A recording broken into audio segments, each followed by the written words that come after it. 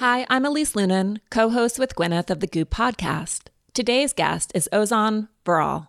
He's the first guest in our special series called Dreamers, which is all made possible by our friends at Avocado Green Mattress.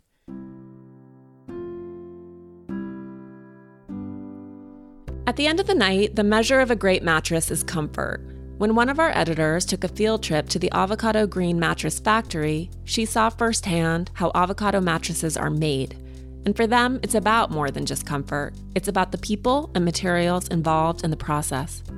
Avocado Green mattresses are handmade in their Los Angeles factory with GOTS Organic certified cotton and wool and Goals Organic certified latex. Their materials are sustainably sourced from farms they co-own in India. And I can tell you from personal experience that yes, they are incredibly comfortable. To learn more, head to avocadomattress.com. Right now, until September 30th, you can use code GOOP200 to save $200 on select organic mattresses.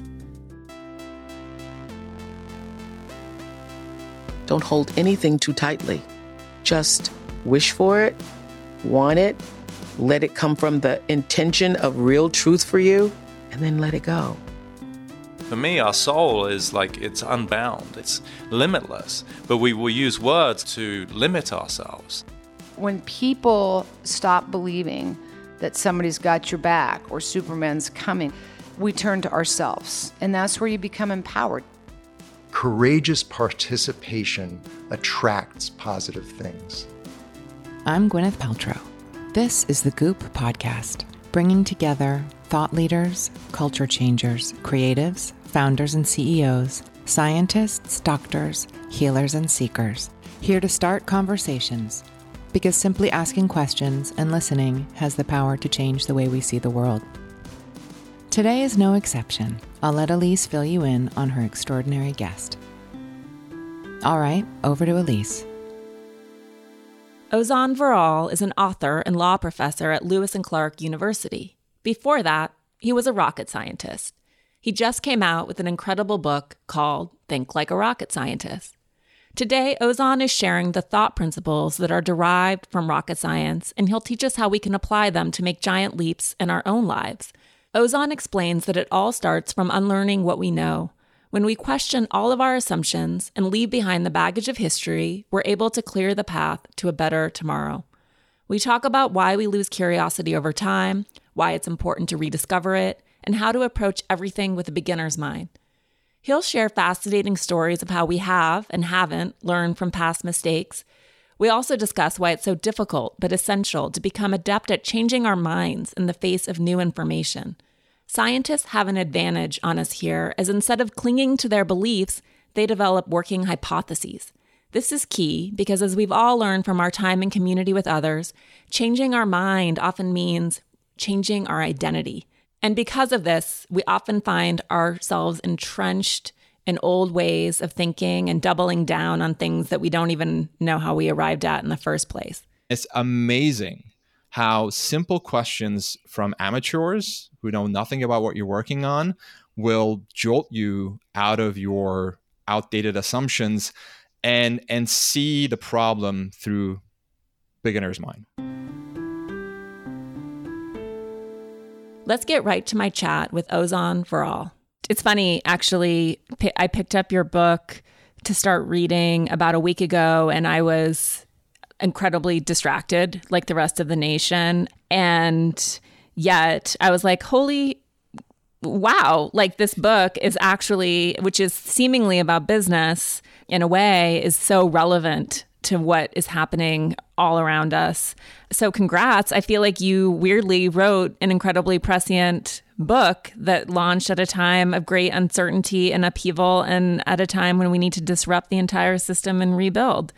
Yeah, absolutely. Thank you so much for your kind words, Elise. Yeah, obviously, I had no idea that we were going to be hit with a pandemic and thrown into such immense uncertainty when I wrote the book. But I also wrote the book to be evergreen. You know, the very first chapter in the book is called Flying in the Face of Uncertainty. And even though the pandemic has generated unprecedented amounts of uncertainty, uncertainty is the norm, not the exception. I think we tend to assume that the ground underneath us is stable, but the cosmic banana peel is just always around the corner. We don't know what tomorrow is going to look like. And so I wanted to equip people and businesses with tools from rocket science. So the book isn't about the science behind rocket science, but really taking frameworks and principles and strategies that we can all apply in our lives to make giant leaps, to thrive under conditions of uncertainty and create a better tomorrow. Yeah. I mean, it's wild because I think this is the first time that so many people are grappling with that as sort of this, somehow the pandemic created the uncertainty, right? And the reality is, like, everything is uncertain. It always has been. But I love this passage. It's near the beginning. It's you quote Yuval Noah Harari, who says, "We spend far more time and effort on trying to control the world than on trying to understand it." And then you write, we look for the step-by-step formula, the shortcut, the hack, the right bag of peanuts, which is, about superstition and launching rockets. And then you write, over time, we lose our inability to interact with the unknown. Yeah. That's such a beautiful sentence. Thank you. Yeah, it's so true, right? When we look at our daily actions, we try to control what can't be controlled, and we don't try to control what can be controlled, right? So when a change happens in our lives, we shake our fists at the gods, wishing that the universe had dealt us a better hand, which is a really futile exercise because there are just certain things about our external circumstances that we can't change. And trying to do that, it's like tugging at a flower to make it grow faster, right? It's just not possible. It's far more useful to ask, okay, the universe dealt me this hand. Instead of wishing for a better hand, how could I best play the hand that was given to me? Now, if the pandemic disrupted the way that you're running your business, for example, you can ask, well, how can I use my skills, products, and resources in a way that I haven't used them before? And how can I solve the problems that the world needs solving right now, as opposed to the problems that I expected to solve? And I, personally went through this when my book came out on April 14th and my book tour was canceled. And I was really excited about it, of course. And I spent 2 very miserable days wishing for reality to be different than it was. And then I told myself, it's time to walk the talk and think like a rocket scientist and go back to actually asking yourself, what is within your control? What can you do now that your physical book tour was canceled to get the word out? And that actually ended up generating quite a bit of creativity. And I did a number of virtual events and virtual book launches with other authors who were in a similar position. And I think in terms of promotion, I ended up in a better place than I would have had I gone on a physical book tour. Yeah. I mean, you write too, in other words, you write, when uncertainty lacks boundaries, discomfort becomes acute. And letting the amorphous fears of an uncertain future marinate in your head turns up the volume on the drama all the way to 11. And in this absence of facts, whether it's about the pandemic or as we watch, protests erupt across the country and people are finally starting to understand that we need to create a more equitable system and take it all the way down to the studs and rebuild it. It's happening sort of like it's a similar sort of wave of the status quo needs to go. But that's terrifying, right? Because we're unable to anticipate the future, predict the future, or even understand the future. But it's sort of, as you said, like the more you can wrestle with it, the more you can say, okay, no book tour, no assurances that I'll be safe from COVID or whatever it might be, then you can start to actually like wrestle with it and get comfortable. And then is the balance that then, as you said, the outcome can often be even better than the original intent and often significantly better than the fear? I think so, absolutely. Because we don't spend enough time questioning the status quo in our lives, questioning our assumptions, processes, habits, routines, what we know. There's a saying by Richard Feynman that I love, the Nobel-winning physicist. He says, the first principle is that you must not fool yourself, and you are the easiest person to fool. And so in a way, the current conditions have forced us out of the status quo. And this is a great time to be questioning all of the assumptions that that we're operating under. There's a chapter in the book called Reasoning from First Principles that I think is particularly relevant right now. And I'll illustrate the principle with a story which is timely because it's about SpaceX, and SpaceX recently, as of the time of this recording at least, launched 2 NASA astronauts into orbit and docked with the International Space Station, which is an amazing accomplishment. When Elon Musk was first thinking about starting SpaceX, he initially was shopping on the American market for rockets. So used rockets to buy rockets that other people had built.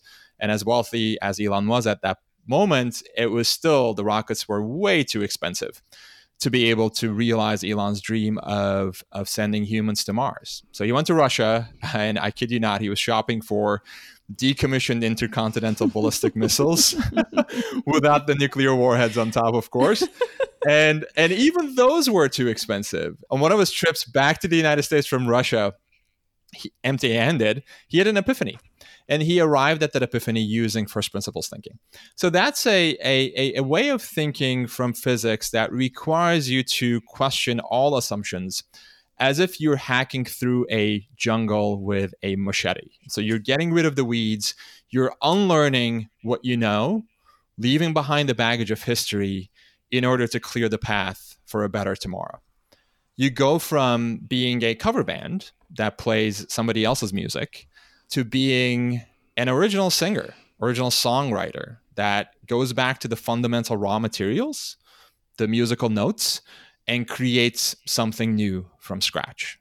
So for Elon, he realized he was playing the role of a cover band in trying to buy rockets that other people had built. He asked himself, well, what are the raw materials of a rocket?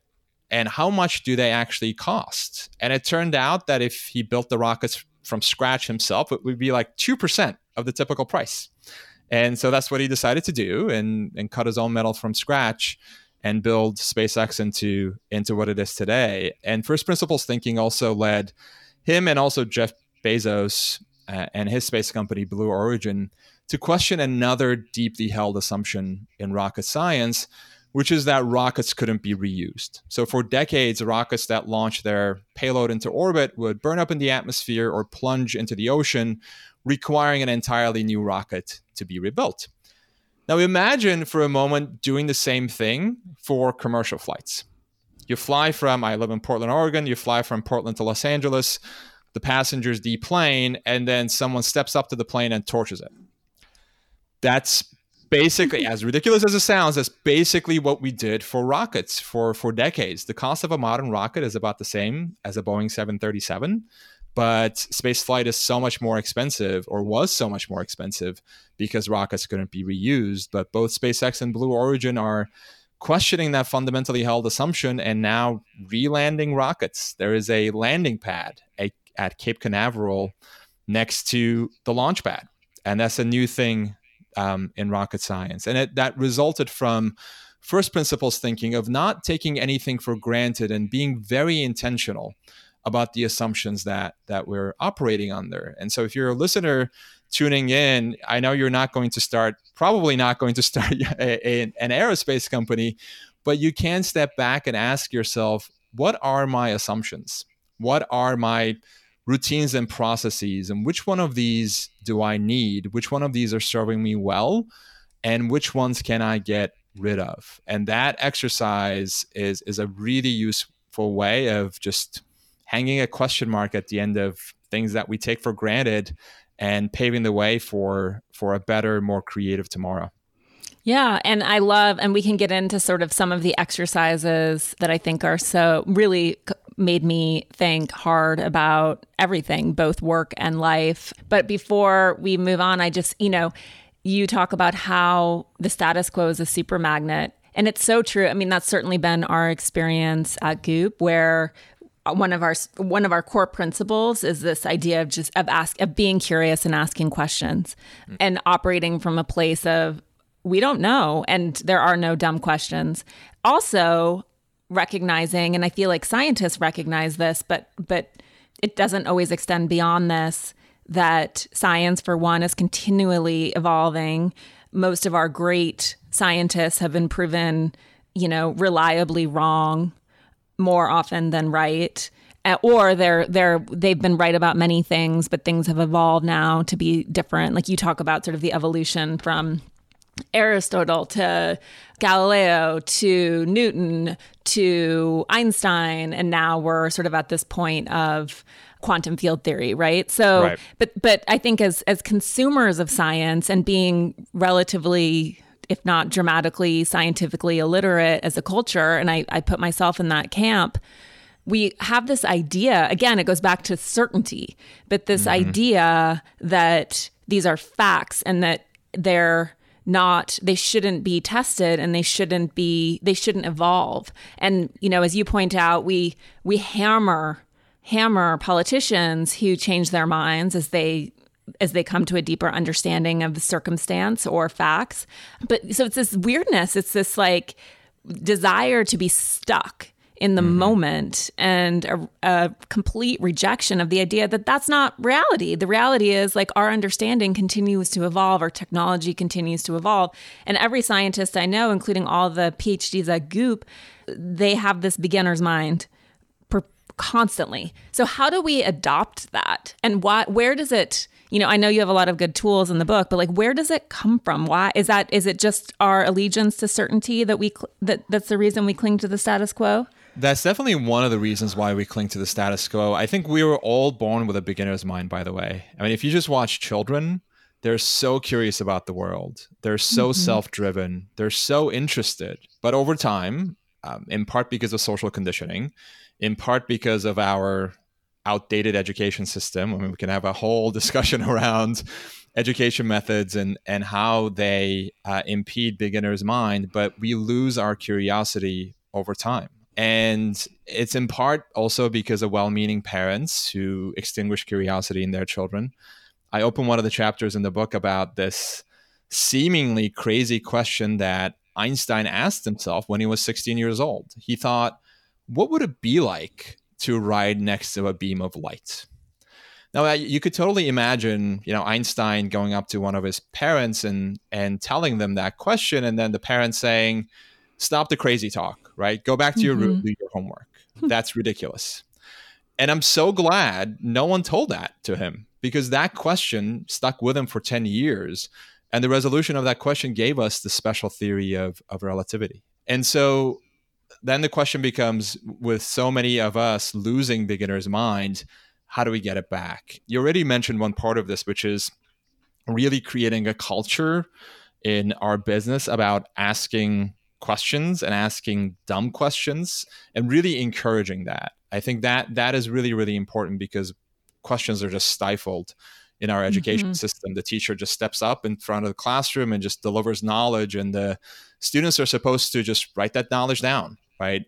And spit it back out on the exam. But that's not how real life works.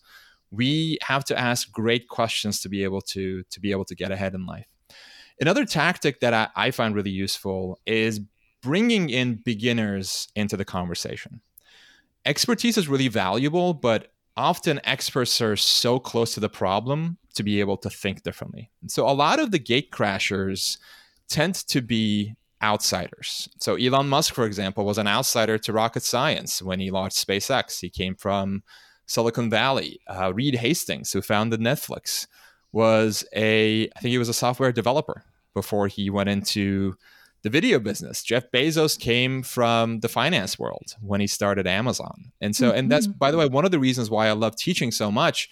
My day job as a law professor, students on a daily basis ask me quote unquote dumb questions that are actually not dumb at all, because they go to some fundamental aspect of the problem that I'm not seeing because I'm too close to it to be able to think differently. And this, by the way, doesn't require an enormous budget. You don't need to hire a really expensive consultant to come in and give you advice. It could be as simple as asking your significant other to tell you what they think about what you're working on. My wife, Kathy, is the first reader of anything I write. It could be about bringing in someone within, say, a different team within your company who knows nothing about the project you're working on, and just inviting them to ask questions. And it's amazing how simple questions from amateurs who know nothing about what you're working on will jolt you out of your outdated assumptions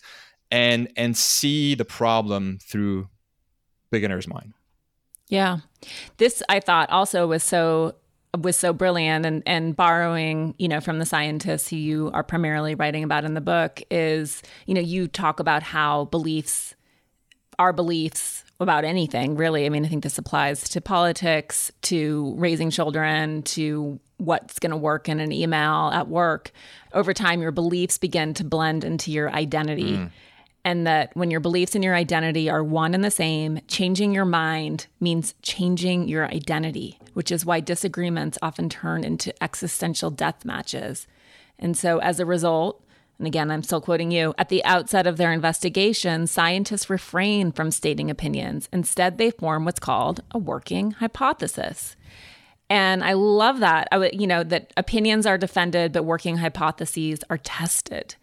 It seems so applicable to everything that we're experiencing culturally and the way that many of us, including myself, I have my beliefs for sure. And some of them are so sacred and so essential. But there are certainly things where I'm like, why am I so attached? Like, why am I so fixed on this issue? That I was like, that is so wise. Yeah, no, I think identity, and you hit the nail on the head, Elise. Identity is one of the biggest reasons why change doesn't happen. When our beliefs and our opinions are blended into our identity, as you said, changing our mind means changing our identity, which is a really, really hard sell. So if you believe in CrossFit, that makes you a CrossFitter. If you believe in plant-based eating, that makes you vegan. If you believe in primal eating, that makes you paleo. If you believe in climate change, that makes you an environmentalist. And when our beliefs and our identity are one and the same, change is a really, really, really hard proposition, because our identity is who we are. And it's a story that we tell ourselves when we get up in the morning. We look at the mirror and we tell ourselves, this is what I believe in, this is what I do. And then our beliefs and what we do becomes our identity, which means we stick to them, even in the face of conflicting evidence, even when the world around us changes. This is why so many companies are stuck, looking at the rear view mirror. If you define your identity as, say, a seller of a physical film, you're going to miss the digital revolution, as Kodak did. If you define yourself as a physical video store where you charge people late fees, as Blockbuster had done, you miss the streaming revolution. And that's really, really important in our personal lives as well. And I've had so many different transformations in my life. And at every juncture, my identity, my ego tried to get in the way. I grew up in Istanbul, lived there for 17 years, came to the United States for college, majored in astrophysics, and worked on the operations team for this 2003 Mars Exploration Rovers project. And then I did a major 180 and decided to go to law school. When I was about to make that change, there was a voice inside of me screaming, you're being ridiculous, right? No self-respecting rocket scientist drops what they're doing and goes to law school. The same thing happened when I pivoted from practicing law to becoming a law professor, and then pivoted again from being a law professor to writing a book about rocket science. I mean, I get questions about why I didn't write a book about thinking like a lawyer. Because Sounds fascinating. That's supposed to be my identity. That's supposed to be what I do. And it's so hard to get away from that. And so there are a number of things you can do. But one is this idea of working hypothesis you mentioned. I view life as a series of experiments. I do these experiments and I see what works and what doesn't. And some of these experiments are going to fail, by the way, but others are going to work. And it's created a much more interesting life for myself. And the other thing I do is there's this poem I love from Dana Markova called I Will Not Die an Unlived Life. And in the poem she writes, I choose to risk my significance so that what comes to me as seed can go to the next as blossom, and what comes to me as blossom can move on as fruit.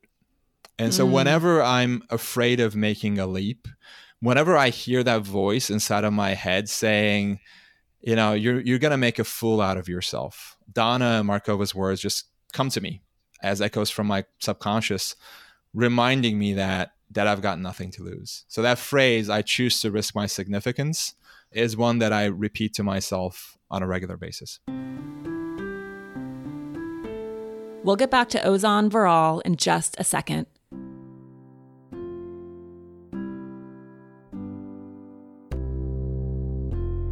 Working from home has given me an opportunity to reconfigure my daily routine. As part of that, I've decided to redevote myself to the ritual of amazing sleep.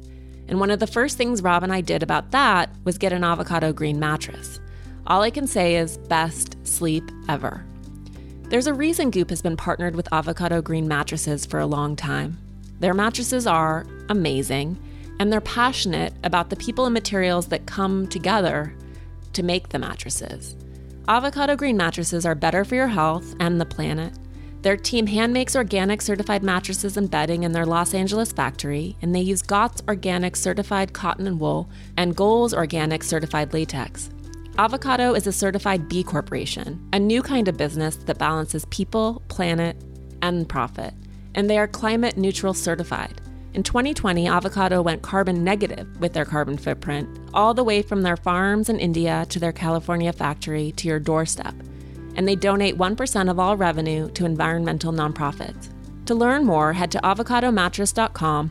Right now, until September 30th, you can use code GOOP200 to save $200 on select organic mattresses. Back to my chat with Ozan Varol. You seem to have overcome what I think, keeps a lot of us playing quite small in our lives, which is the sunk cost fallacy. And speaking of lives, like that can also cost lives when you're talking about things like rocket science and launching astronauts into space, right? Which is this idea that, and certainly a lot of my friends, because I graduated from college at a time of economic uncertainty and there weren't job offers were being rescinded, and a ton of my friends just went straight to law school. Yeah. And then a lot of them stayed in law because they had gone to law school. And it's the same reason as you say, like we finish books that we hate, or we stay in relationships because we've invested the best years of our lives, et cetera.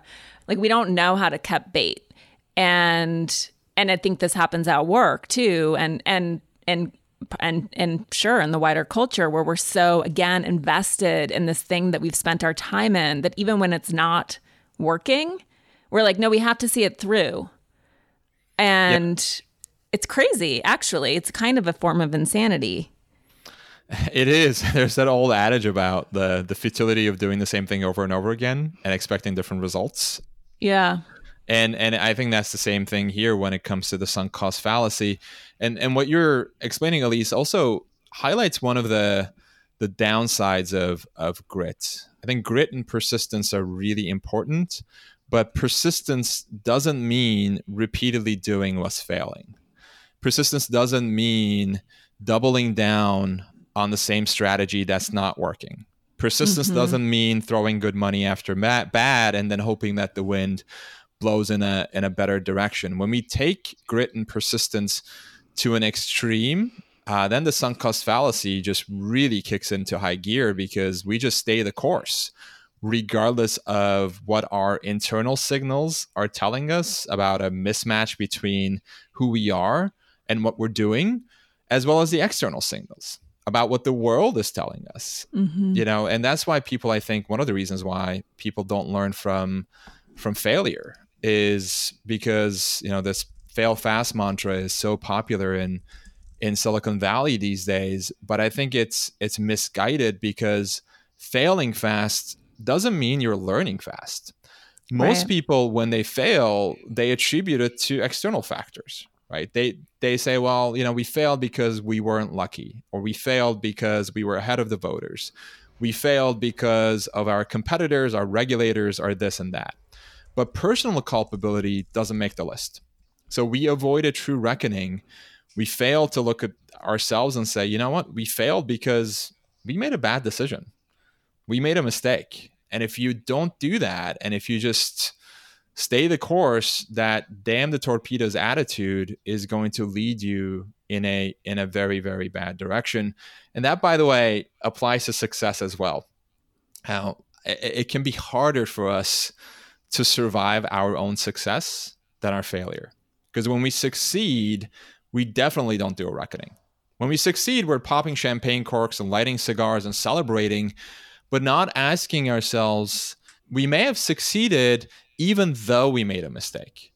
We may have succeeded because of luck, because of privilege, because of opportunity. And if we keep doing the same thing we did yesterday, we may not succeed again. And so success is a way of driving complacency. And again, the reaffirming the sunk cost fallacy, because if you did something yesterday and it worked yesterday, most people are going to do the same thing today again and fail to ask whether it's the right thing to do. Totally. I mean, there's another great quote near the beginning where this was such a blast from the past and reminded me of how much I loved this book when it came out. But you talk about how destruction, like evaluating our systems or the way that we do things and then, burning them to the ground. Like destruction by itself isn't enough if it's not accompanied by a commitment to the right thought process. If a factory, and this is a quote from Robert Pirsig, if a factory is torn down, but the rationality which produced it is left standing, then that rationality will simply produce another factory. If a revolution destroys a systematic government, but the systematic patterns of thought that produce that government are left intact, then those patterns will repeat themselves. And so that's from Zen and the Art of Motorcycle Maintenance, which is such a blast from the past. And you talk about this in the context too of NASA, right? Like you could bring in different leaders and yet they still manage to kill astronauts because of a failure of investigating and being critical about all of the various processes that they'd constructed and assuming because they'd been successful that would continue to be the result, even though they were, I guess, pressing their luck, is putting it lightly. Exactly. And we are looking at, I have a chapter dedicated to the Challenger and Columbia accidents, and we are looking at what happened in those accidents through the 2020 lens of hindsight, of course. And these are really, really difficult decisions to make. But at the same time, it doesn't mean we can't learn from them. There's actually a lot to be learned from them, because the transformation of what happened from Challenger to Columbia is very much an illustration of the quote that you just read, Elise, from Robert Pirsig. The technical flaws that led to the disaster of Challenger in 1986 were fixed, but the underlying cultural flaws were not. The technical flaw was this O-ring, which is like a flexible rubber band that is responsible for sealing the joints of the solid rocket boosters on the shuttle and preventing hot gases from escaping.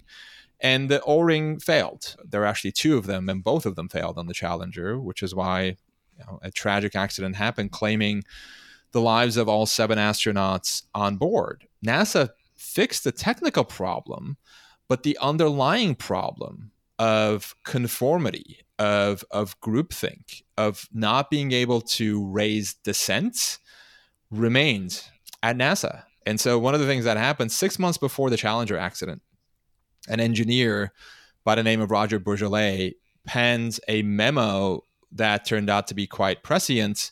He basically said, the O-rings are failing, and if you don't do something about this, it's going to be a catastrophe of the highest order. We're talking about the loss of human life. But the managers ignored the memo because of the mindset that we talked about before, because the O-rings had been damaged on prior occasions, and that damage hadn't compromised the mission. And from their perspective, the mindset was that as long as we do what we did yesterday, that produced a success yesterday, then we're going to be okay. We can't fail. Mm-hmm. But just because you're on a hot streak doesn't mean you're going to beat the house. And so 17 years later, it happened with Columbia, right? You fixed the technical flaw, you demoted or fired the responsible managers, but the underlying flaw of conformity, of not being able to voice dissent, remained at NASA. And with the Columbia in 2003, the technical flaw was completely different. This was a piece of foam that separated from the external tank of the shuttle and struck the thermal insulation that's responsible for protecting the shuttle from the the heat of re-entry into the atmosphere. And a number of engineers noticed the foam, and it was just really, really large, and it left this gaping hole in the thermal insulation. And they raised their hands and they said, look, we need to take a close look at what happened during liftoff. The shuttle was in space. And they actually said, let's call the Pentagon and reroute some spy satellites to take a look, to survey the damage in orbit, to see what we can do about it. But the manager said no. And they said no for the same reason that they had said no for the Challenger. They said, well, look, foam shedding had happened before. The exact same thing had happened before, and it produced success on these prior missions. So there is no reason to do anything differently. So Sally Ride, who's a NASA astronaut, and she served on the accident investigation committees for both the Challenger and Columbia accidents. She said you could hear the echoes of Challenger and Columbia for that reason. And so I think it's important to ask ourselves, to remind ourselves that success often leads to complacency, and that if we have an uninterrupted streak of success, that can actually be a warning sign, not a sign of good, but a warning sign, and prompt an investigation in us, hopefully, to ask, even though we succeeded, what went wrong, what may have gone catastrophically wrong, and what can we do to fix it, to make sure that these problems don't snowball over time to produce a disaster. And, it also points to the importance of creating, cultures, work cultures, but really any sort of culture of psychological safety where dissenters are heard. And because in both of those instances, there were, as you write about, engineers, scientists who were waving the flag and saying this is problematic before, during Columbia, but certainly before Challenger. And they were dismissed. And so how do you, I love this idea of doing pre-mortems and creating a way of creating forums where people feel like they can be bad news bears, and talk about genuine concerns and criticisms. And can you sort of explain what that is and the way that it can expand thinking? Sure. And the key phrase which you mentioned, Elise, is psychological safety. And I have to admit, by the way, when I first heard it, I dismissed it as woo-woo. It brought up images of people sitting around the conference table and joining hands and, sharing their feelings and whatnot. But after looking at the research, I backed down because the supporting evidence is rock solid here, and psychological safety. And I would point people to the research that Amy Edmondson has done at Harvard Business School. But psychological safety basically means that no one is going to be punished or humiliated for their mistakes, their questions, their requests for help. Now, there's a difference between sloppy mistakes, and there's a difference between that and intelligent mistakes. Intelligent mistakes happen when you are working on things that may fail, that may not work. Sloppy mistakes are just being careless and sort of repeating the same thing over and over again. But people need to feel safe in making intelligent mistakes, in intelligent failures. And the way to create that is through psychological safety. And of course, there's a number of things that companies and businesses can do. But the number one thing, honestly, is leading by example. When the leader on a team says, look, I am not infallible. I am not invincible. I might fail. I might miss something. I need you to speak up. That, according to research, goes a really, really, really long way. And leading by example also means, by the way, sharing your own failures and sharing your own mistakes with your team. Sarah Blakely, who's the CEO and founder of Spanx, does this at new employee orientation meetings. She'll share her own screw-ups with the employees. And that's so rare in this world, by the way, because we're so accustomed now to presenting this curated, perfect portrayal of ourselves on social media, airbrushing the negatives, rounding off the edges, and giving off this perfect portrayal. And if people on your team see you as someone who can do no wrong, then they are not going to feel comfortable in coming up and raising their hand and saying, I made a mistake. But if you're leading the way, and if you're saying, you know what, here's a screw up I made. Here's how I failed a year ago, and this is what happened as a result, and you're doing that repeatedly, then your employees, your team members are going to feel much more comfortable stepping up and sharing their own mistakes and their own failures. Because, and here's the thing, failure can be the best teacher if you know how to approach it properly. Because failure provides invaluable information. And your goal as a leader should be to discover that information, to unearth that information from your employees before it snowballs into something you can't control. And that's where psychological safety becomes so important. Yeah, no. And, I agree, modeling fallibility and talking about failures, and then also going back to this idea of curiosity and asking questions in the way that we're all terrified of, looking dumb, but modeling that too. There are no bad questions, and what you think is obvious is likely, if something's not obvious to you, it's likely not obvious to someone else who also doesn't feel comfortable asking. And I think, when we're talking about rebuilding or talking about creating a more equitable future, I think this way about, even Goop, where we have a number of different businesses under one roof. And there are times when, and I think that I can't speak for Gwyneth, but I think we all have, some imposter syndrome. I come from magazines. I don't come from running businesses. She was an actress until she sort of became our operating CEO. And there's so much language in business. There's so much, and you see this in finance too, right? And where business and finance converge when you're talking about cap tables and EBITDA and, CAC to LTV and all these acronyms, right? It's like, it's not that hard. You talk about it, business is hard. Business is really hard, but that's not that hard. It's not that hard to actually figure out what people are saying, in the same way that there's legalese and the way that doctors talk is intentionally befuddling.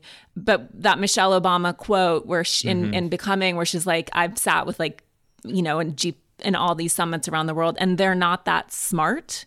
But there's this idea, I think, that we're all supposed to know everything, and we obfuscate by using big words and acronyms and making things seem hard and inaccessible, when the reality is if you're curious and you lean in and you ask questions, it's not that hard, and people aren't that smart. Rocket science is hard. I don't want to discredit your early career, but you talk about this, I guess, in the book as well, just like how small we play because we don't think that we have what it takes for whatever reason. Exactly. I opened the book with, describing John F. Kennedy stepping up to the podium at Rice University Stadium and pledging to land a man on the moon.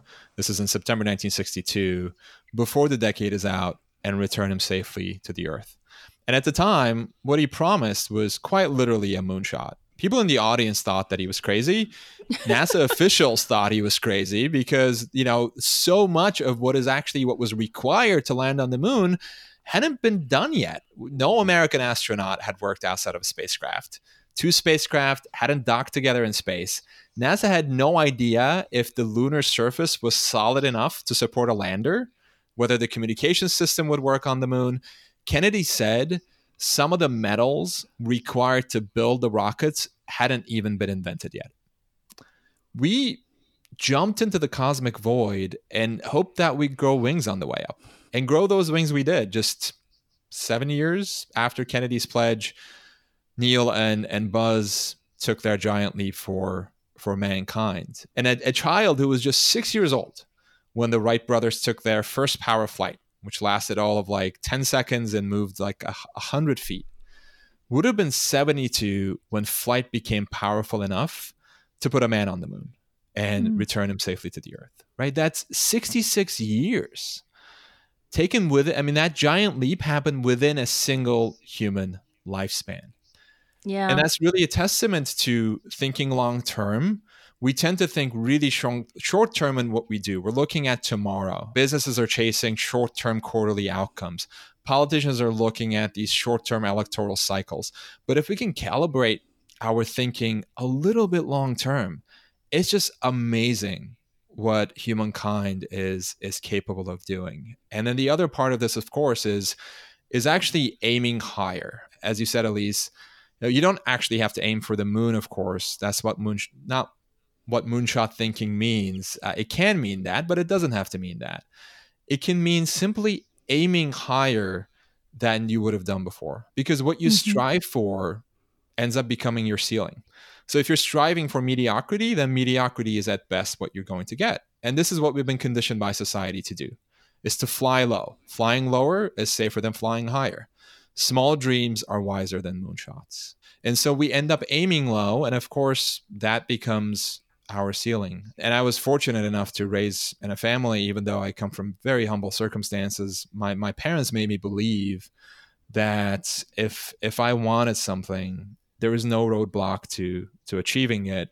So even though they didn't speak a word of English, they had never been to the United States before, I was able to learn English as a second language, and then move to the United States by myself. But it's in large part because they inculcated that belief in me that anything is possible. And yet with that still, I still suffer from imposter syndrome.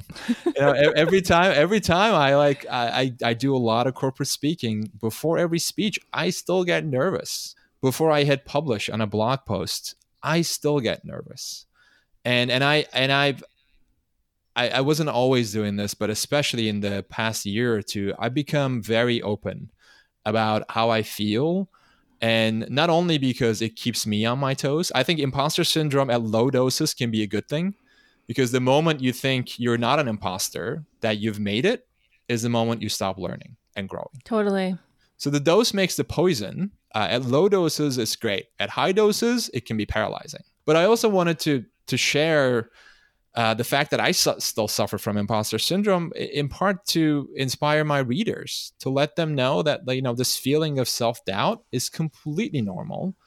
It never goes away, and it's going to stay with you. And if you can keep it in low doses, it will actually point you in the right direction. And unfortunately, we just don't see that with so many perfect curated portrayals. But behind the gloss tends to reflect more than it reveals. Behind the gloss is often a very imperfect and a very messy reality. And I think we could do more to share that reality with people, to inspire them, to let them know that they too can achieve what they want. I wanted to read one final, I'm sure you love just having me read your book back to you, but I wanted to read one final passage, and then just sort of in light of this moment in time where it feels like everything can and should change. I just want to I want to hear from you how you would, as a rocket scientist, think about moving forward. So you sort of, the end cap of this is the Walter Isaacson quote, "One mark of a great mind is the willingness to change it." And then you gave the example, which is a prescient and hard example. You write, "One of my favorite U.S. Supreme Court opinions is Justice John Marshall Harlan's dissenting opinion in the 1896 case of Plessy versus Ferguson. In that case, a majority of the court, against Harlan's sole dissent, upheld the constitutionality of racial segregation. The case was later overturned in Brown versus Board of Education. Harlan's dissent came as a surprise to many. Harlan was a white supremacist. He used to own slaves. He staunchly opposed the Reconstruction amendments to the U.S. Constitution, which prohibited the government from discriminating on the basis of race, among other things. When Harlan's critics accused him of flip-flopping, his answer was simple: I'd rather be right than consistent." So what's your best advice as we try to move through this moment and actually create systematic change and change the pattern? I think it's important to keep in mind that our voices are stronger when they rise together. And speaking up and demanding change right now is really, really important. This week I send out an email every Thursday about reimagining the status quo. And in my normal emails, I don't cover current events. I don't normally discuss politics or racial justice. But I felt like this week, now was not the time for normal. Mm-hmm. And I struggled with what to write. I thought about skipping the email to give space to far more eloquent voices on racial justice. I feared not knowing exactly what to say. I feared repeating what other people had already said. But honestly, above all, I feared saying the wrong thing. But then I realized none of these is a good reason to remain silent, because change doesn't happen if we remain silent. You know, the quote from Martin Luther King Jr., he says, "The arc of the moral universe is long, but it bends toward justice." Here's the thing. It doesn't do that automatically.